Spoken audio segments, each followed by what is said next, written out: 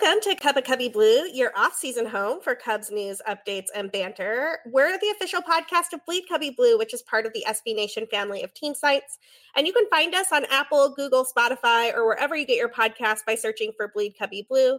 You can also find us at bleedcubbyblue.com, and we are blasting every episode and related Twitter content at Cup of Cubby Blue. I'm Sarah Sanchez. I write about the Cubs at Bleed Cubby Blue, and I am ridiculously excited that this is episode number 50. Hi, guys. I'm Andy Cruz Vanasek, and I am equally as excited for episode number 50. This is amazing. I honestly closed my eyes and this happened. Like, this is crazy. I can't believe we're here already. I know, and just if you've been listening either since the beginning or picked it up somewhere along the way or subscribe or whatever, just thank you all so much for joining this journey with us. We absolutely love every single one of you. We take kind of obsessive looks at our numbers and seeing where they're at, and we like to engage with our followers on Twitter. So it's just been really, really fun. If you ever have feedback for us on Twitter, please let us know. You can also rate the podcast on wherever you get your podcasts, really, Apple, Google, Spotify, whatever. And we read all of those too. So let us know what you like and what you're thinking about, particularly this off season as we're trying to figure out what to cover. We would love to hear from you. That was Sarah's really nice way of saying that Andy texts me every 5 minutes about our numbers. So really, I'm the obsessive one, and I just make sure that she knows where we're at all times. So that was her very nice way of saying that. But yes, totally.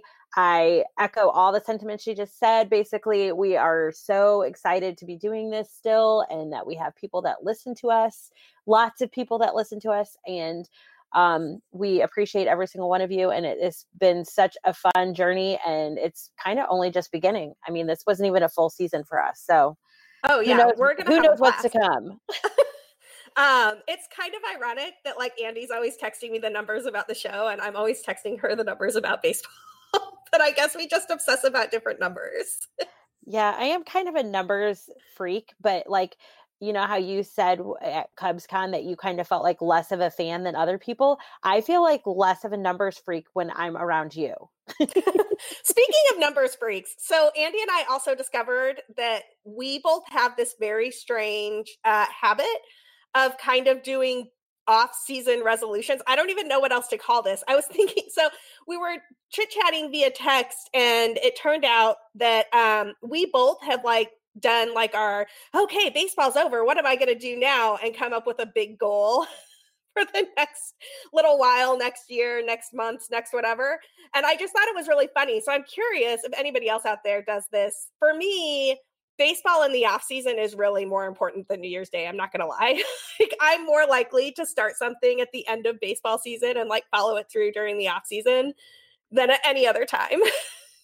It's weird that you totally brought that up in that way, because I hadn't thought of it that way, but that's totally what I'm doing. I'm like using something to distract myself from the fact that there's no baseball to watch. Even though I watch like 3 other sports in the off season, it's still not baseball. Right. Yeah. I mean, I watch college football a lot, a little bit of the NFL. I'm not nearly as into the NFL as Andy is. Do not text that girl during a Bears game. Just don't. Just don't. God. She doesn't want to hear about it. No. Are they even called games anymore? It's really depressing. I don't know. It's been not great. Yeah. Depressing. I'm sorry. It's I didn't mean to bring up bad news. This is kind of how I felt during the Notre Dame Michigan game. So yeah, and I can't even go emotional eat because I just started the Whole30. So now I can emotional eat, but I have to eat like vegetables. Like, right. How fun is that? Emotional eating mini carrots is not really. No, that's not this. There's no emphasis there. Like, I need to emotionally eat like ice cream or chocolate or popcorn, but I can't do any of that. Oh my gosh. I have never done the Whole30. I have done like some things that are similar. Like I used to do this program called Clean Slate. I've done like the wild diet type of thing. So I've done like those types of things before, but never the full scale Whole30. That is some commitment, lady. Well, this is my 3rd bout with it, and I've always been very successful. I haven't always been like 100% compliant. Compliant is a word used heavily in the Whole30. But this go round, I am dedicated. I'm committed. I'm 100% compliant. I'm on day 2. So I'm obviously very adamant about that right now. We'll talk in a week. But I have a massive headache right now, and I could probably go to bed as soon as we're done doing this. So just so you know, those are side effects. If you ever think about doing it, it's totally natural. Totally expected. So my off-season resolution is not the Whole30, but I did sign up for the first ever Semper Fi challenge, which is the Marine Corps Marathon, which is run the end of October, start of November every year out in DC. And I've wanted to run it for a few years now. It's an incredible course. I love DC. It's a good time of year to run 26.2 miles. They're doing a challenge this year where if you sign up for their first historic half in May, you finish it. So obviously, like, you have to finish the half for this to work. You get automatic entry into the full. And so I signed up for that this weekend, and I'm pretty excited about it. I've run 14 half marathons, so I think that part should be totally doable, but I've only finished one other full marathon. So fingers crossed that I can make it through marathon training. That's absolutely incredible. That is amazing. Like, well, very inspirational. Yeah, I mean, I haven't run a half since April, and that didn't go particularly great. I'm not going to lie. I'll be 100% honest, but I'm hoping that my training goes a little bit better. And so far so good. We'll see how it goes. That's awesome. But I'm looking forward to running 39.3 miles with the Marines. That's insane. Like, I'm scared about running 3.12 miles next Saturday with my 12-year-old. Like, I can't even wrap my brain around that amount of mileage. It's all just process, right? Like, you do a little bit here, a little bit there. It's like the baseball season. You do a little bit here, a little bit there. It all comes together. Oh, speaking of baseball, it is approximately 100 days until pitchers and catchers report. The Cubs have not actually released their spring training pitcher and catcher report date, so we don't know if it's 100 or 99 or 101 or whatever, but there's some other team numbers out, and 100 seems about right. Before we get into looking back at the World Series, and wow, what a finish to the World Series. Andy, what are you thinking about the Cubs right now? I'm still trying to stay very optimistic about this offseason and what potential moves could come. I know I just read Tony Andracki's piece about the committed salary that we have this offseason and kind of where we're at from that standpoint. And it's not real promising. I mean, as far as what we're going to be able to do in the free agent market, which we kind of all knew that was going to be the case. But to really have it kind of broke down for you and that layout that he did is kind of sad, kind of disheartening, because you look at the numbers and you realize that if something's coming in, something's got to go. So, yeah, I mean, I'm trying to stay optimistic. I feel like, people are kind of waking up to the fact that you are going to have to do something different if you want different results, because it's been the same cast and crew for the last 2 years and nothing's really happened. So I think now this off season, really prepare yourself, because I think we are going to see some major changes. And we just brushed right over the fact that I did secure CubsCon tickets. So I will be there with Sarah. We can talk about CubsCon after we talk about some of the salary stuff, but I think this is really important. And Dracky's piece is a really good one. Al also has a piece up on Bleed Cubby Blue. He does a great job of tracking the salary and tax hits throughout the off season. And I think it's really important for fans to be aware of this, because sort of like, I always get cranky about trades when people are like, we should trade this person, without talking about the return package, which I feel like is a crucial component about trades. You can't talk about signing free agents without talking about where you find room with the salary cap. Well, it's not a cap, but the luxury tax, which is functionally at this point in time being treated like a salary cap, right? Like, teams are just not going over that for multiple years in a row. So as long as the ownership is not willing to take that luxury tax hit, you got to make some moves. And a few of the guys who we've thought of as part of this core are just frankly getting more expensive because they've been so good for so long. So it looks like Javier Baez is due to get a pretty decent raise. Wilson Contreras is going to get a real sizable raise. And a lot of these guys are just not going to be they're not going to be as cheap as they used to be. So where does that movement come from? Yeah, it's just when you look at the numbers and you kind of break it down as to who is expendable and who's not. I mean, you hate to think that way, and you definitely hate to, have to pick and choose, because it's like, your mom picking the favorite kids. You just can't do it. I mean, these guys have all been instrumental in the success, or possibly even the lack thereof, the past 2 seasons. And you think about 2016, and I hate to keep going back to that, but that's eventually where we want to be again. And when we think about that, we think about some of the key players that were on that team that made a difference, that we felt like were going to be around forever. And like you said, they're pricing themselves out of jobs with the Cubs because you just can't have them all. I mean, we've heard Theo say it. We've heard the Ricketts guys say it. We can't have them all. There's just no way.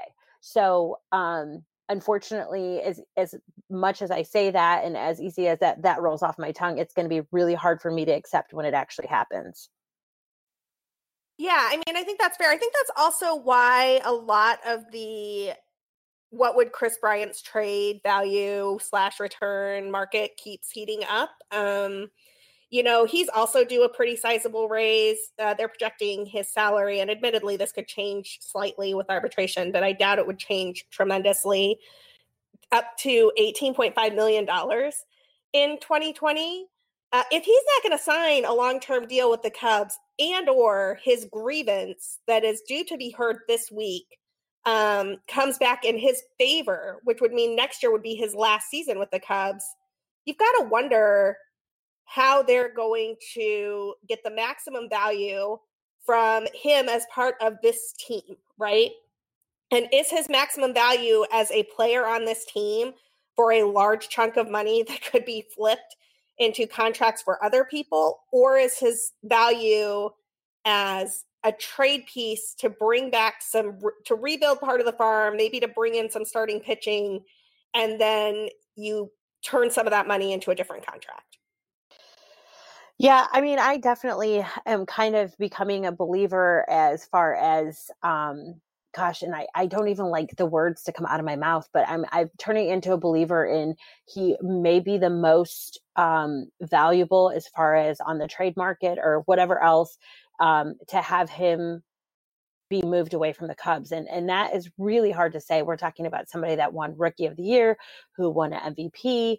I mean, he's been somebody that I could not picture in any other uniform but a Chicago Cubs uniform. But really, you have to think of the bigger picture, and there's just more to it than, keeping him on the Cubs, and at what price we would have to keep him at. What else would we have to cut to keep him, or what would we get in return to let someone like him be traded? So, it's such a hard reality, and unfortunately we're going to see a lot of that. And I think this offseason is probably just the starting point. I agree with that. It's going to be really interesting for sure. Couple of notes here. Some money that I think we can probably predict is going to come off these books. I highly doubt Addison Russell is going to get a raise in 2020. I think that the $5 million-ish that people are accounting for his arbitration number will probably be non-tendered. I don't really know where they get any additional money, though, outside of trading some of these people. And unfortunately for Cubs fans, the names of the players that can bring back the money and the prospects are not the people that you're going to want to trade. You've got Kris Bryant sitting at $18.5 million. You've got Jose Quintana, whose $10.5 million contract was just picked up. His option was just picked up. He could actually bring back some different guys. That's a relatively cheap contract for somebody who's going to throw close to 200 innings and be a solid number 3, number 4 starter for you. Kyle Schwarber is projected to get a raise up to $8 million. Wilson Contreras goes from costing about $500,000 to $4.5 million. I mean, all of those are household names.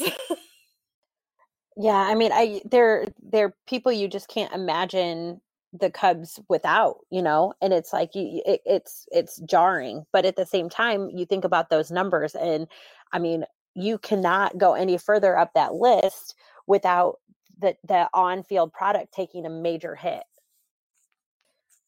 Absolutely. So I guess one of the questions is that if you think that the Cubs kind of are looking to tally right about $215 million by Al's math right now, that is already over the first luxury tax threshold of $208 million.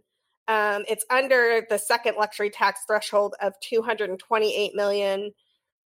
I mean, even if you free up, $5 or $6 million somehow in there, or you trade Quintana, or you move some of those pieces around, can the Cubs afford Nicholas Castellanos? Because I know that a bunch of fans really want Nicholas Castellanos back, and this podcast is very pro Castellanos in right and Kyle Schwarber in left.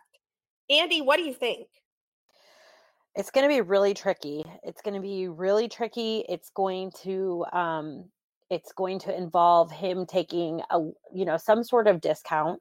There's no way that we can give him what he is going to want or what Scott Boras is going to want.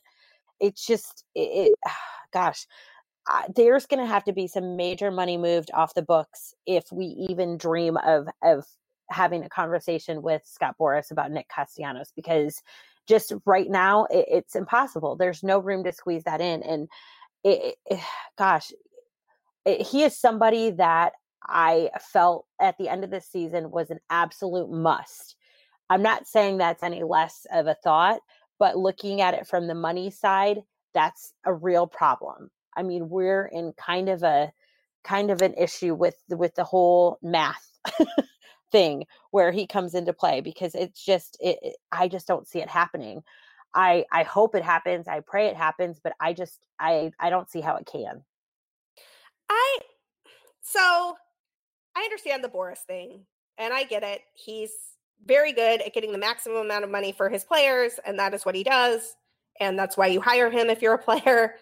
I just still return to the idea that Castellanos would much rather play at a Wrigley Field, or for that matter, another park where the fans show up every day, a Yankee Stadium, Fenway Park, somewhere where he knows he is going to be appreciated and he knows that the fans are going to show up, over like a Rangers team that might offer him $5 million more.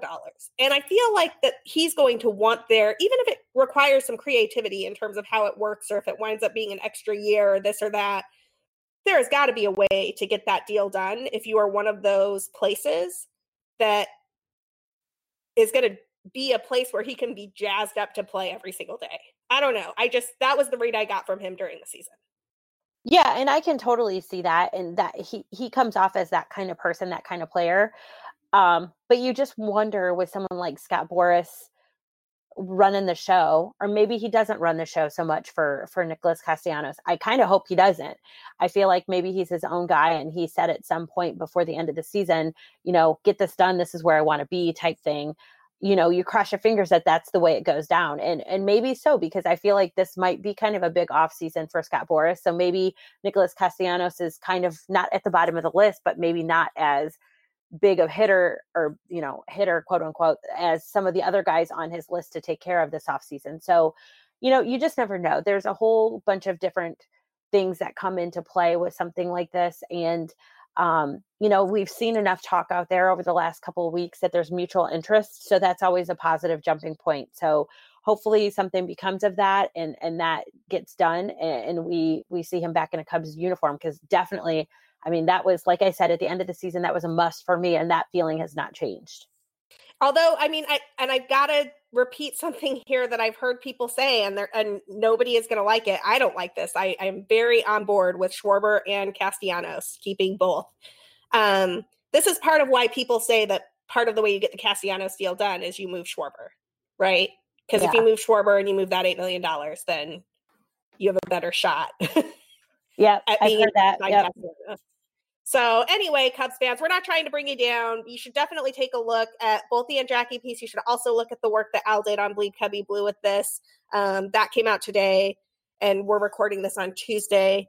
So, go into the offseason in terms of these free agent signings with eyes wide open. A couple of things that I want to note our friends over at MLB Trade Rumors do a really good job of tracking throughout the season who's available, who's been signed, who's been let go, what's going on. Of note to Cubs fans, the Padres released Carl Edwards Jr. He has cleared waivers to become a free agent. It'll be interesting to see if a team takes a flyer on him. I still think that there's a lot of talent there, and I think that he could really thrive if he could get with the right pitching staff to work with him getting back whatever he kind of lost control-wise over the last, season and a half. What do you think, Andy?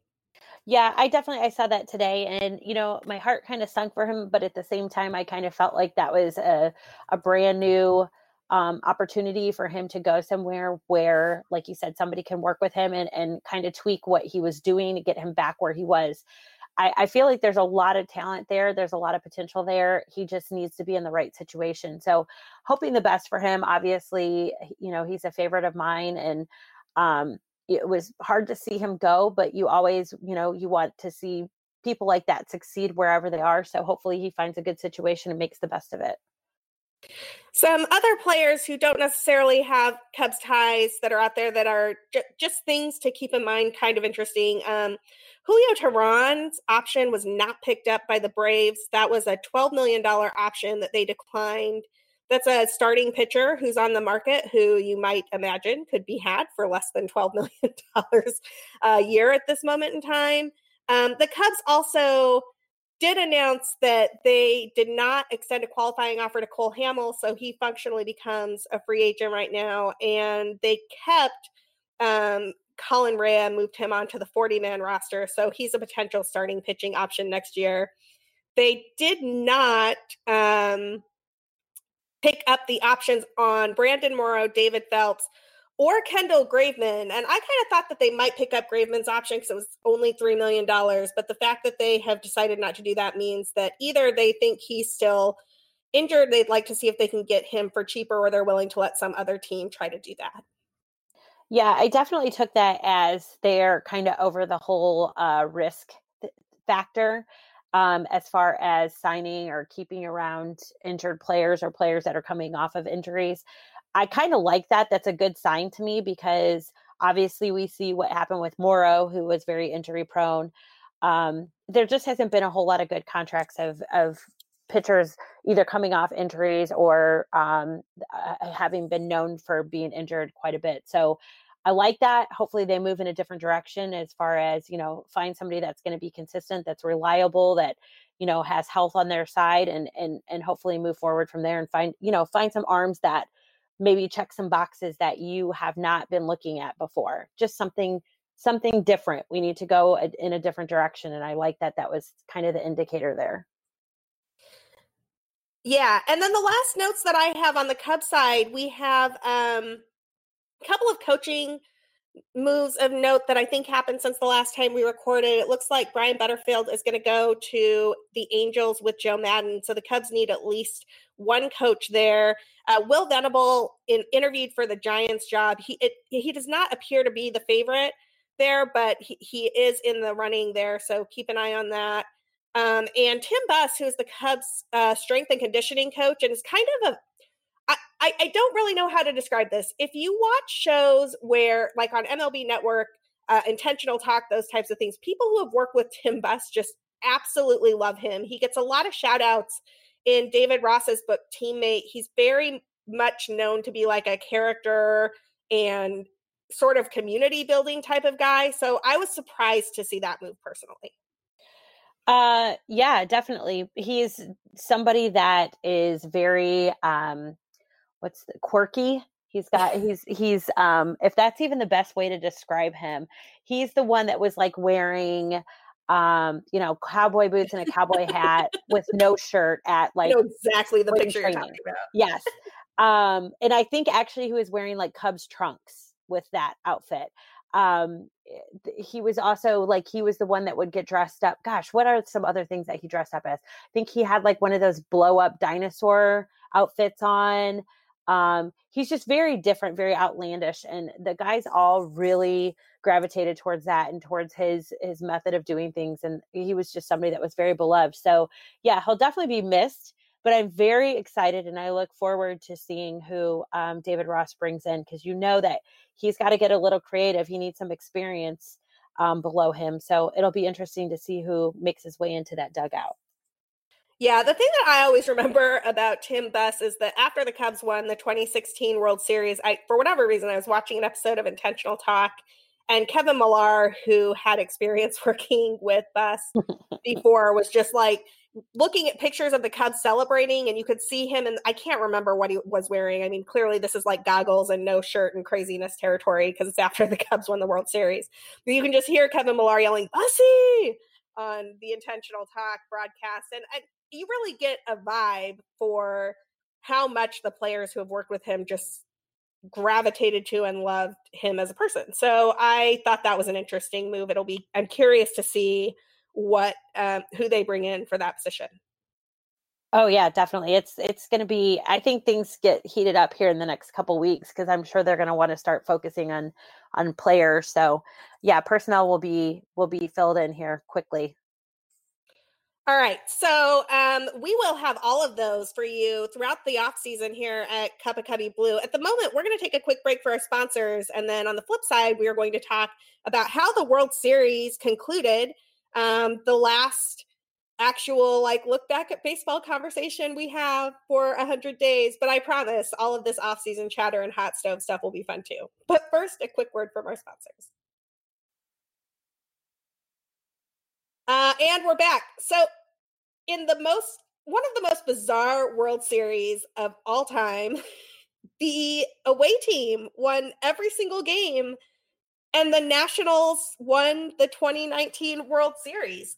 Oh my God, Andy. That was insane. That was crazy. And it was definitely like a storybook game, I think Game 7 was, because you kind of got the feeling when the Nats went down right away, you're kind of like, oh man, I really did not want to see the Astros win this game. And it was a little, I mean, I still had a little glimmer of hope, but you kind of felt it fading away as the game continued on. And then the Astros kind of started to get a little lackadaisical, and the Nats just busted through, and that was all she wrote. It was pretty amazing.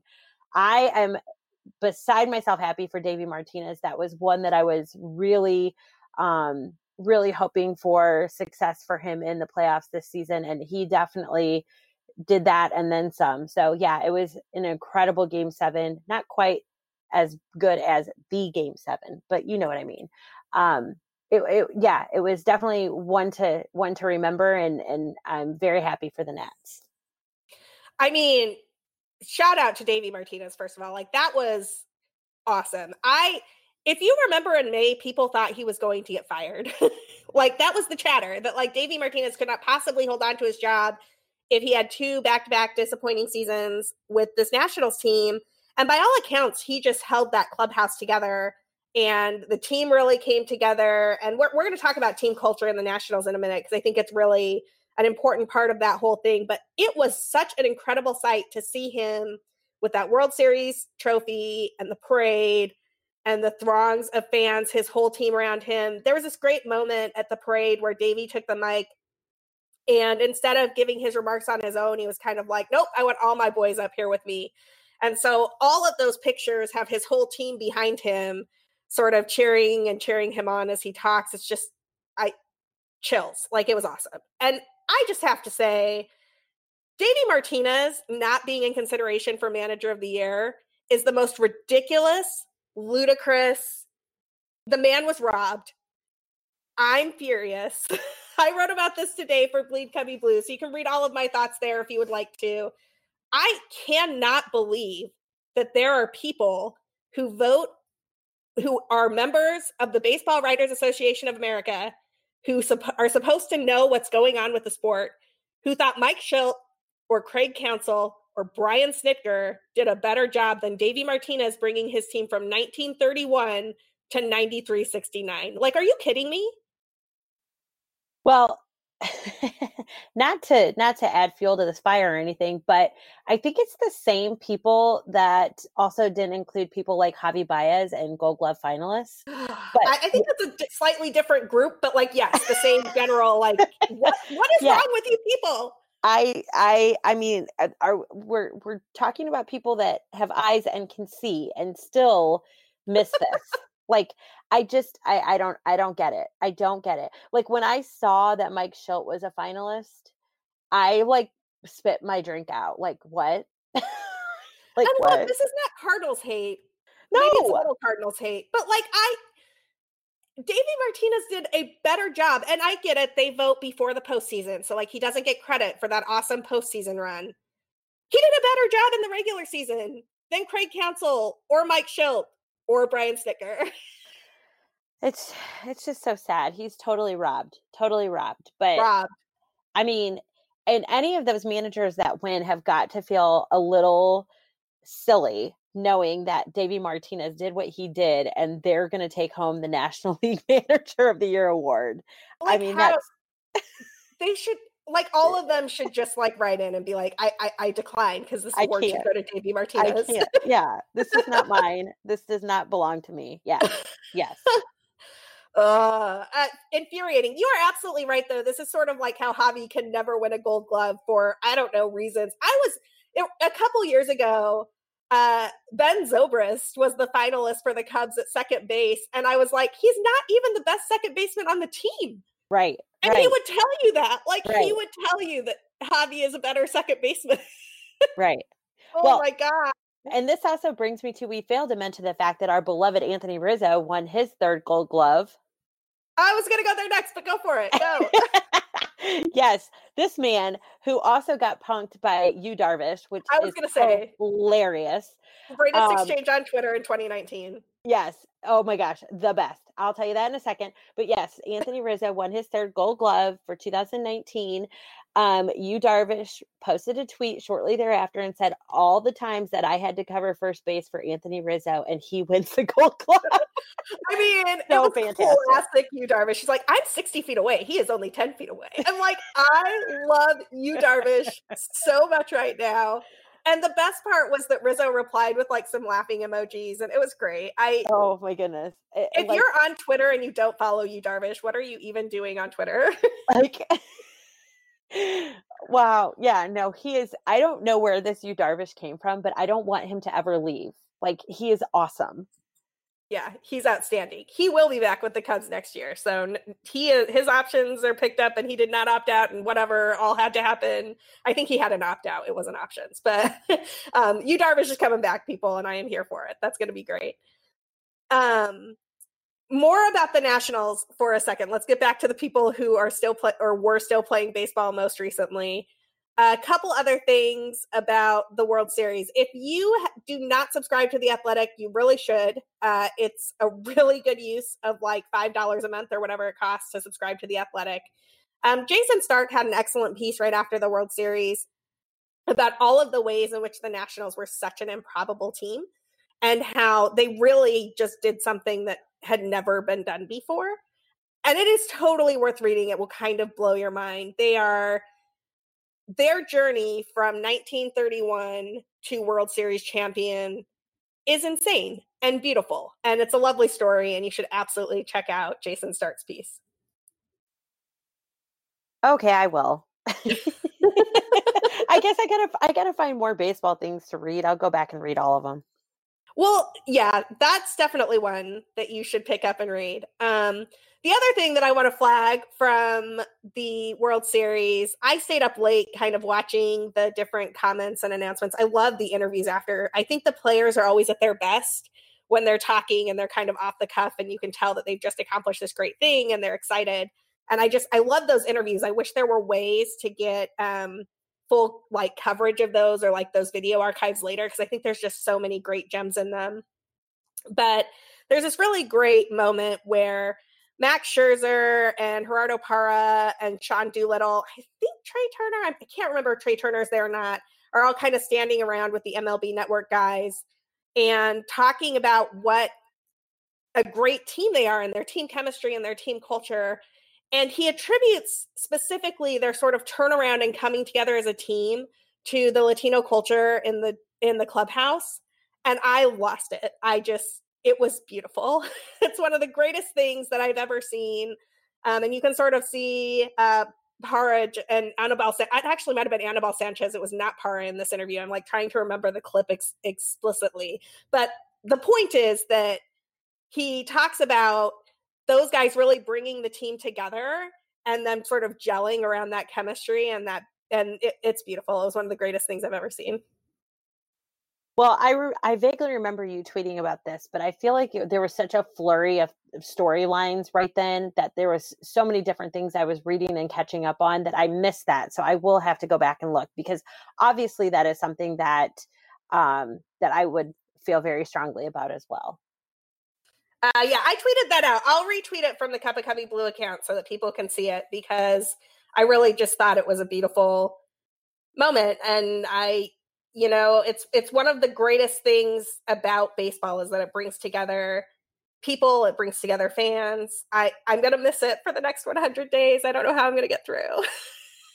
You'll get through because you're going to see me soon. Yay! That's true. All right. Yeah. So let's end this on a super high note rather than me bemoaning the fact that baseball is not going to be there for a little while. So CubsCon, Andy coming to visit and hang out with me. It's going to be a slumber party at Casa de Sanchez while we celebrate the Cubs in January in Chicago.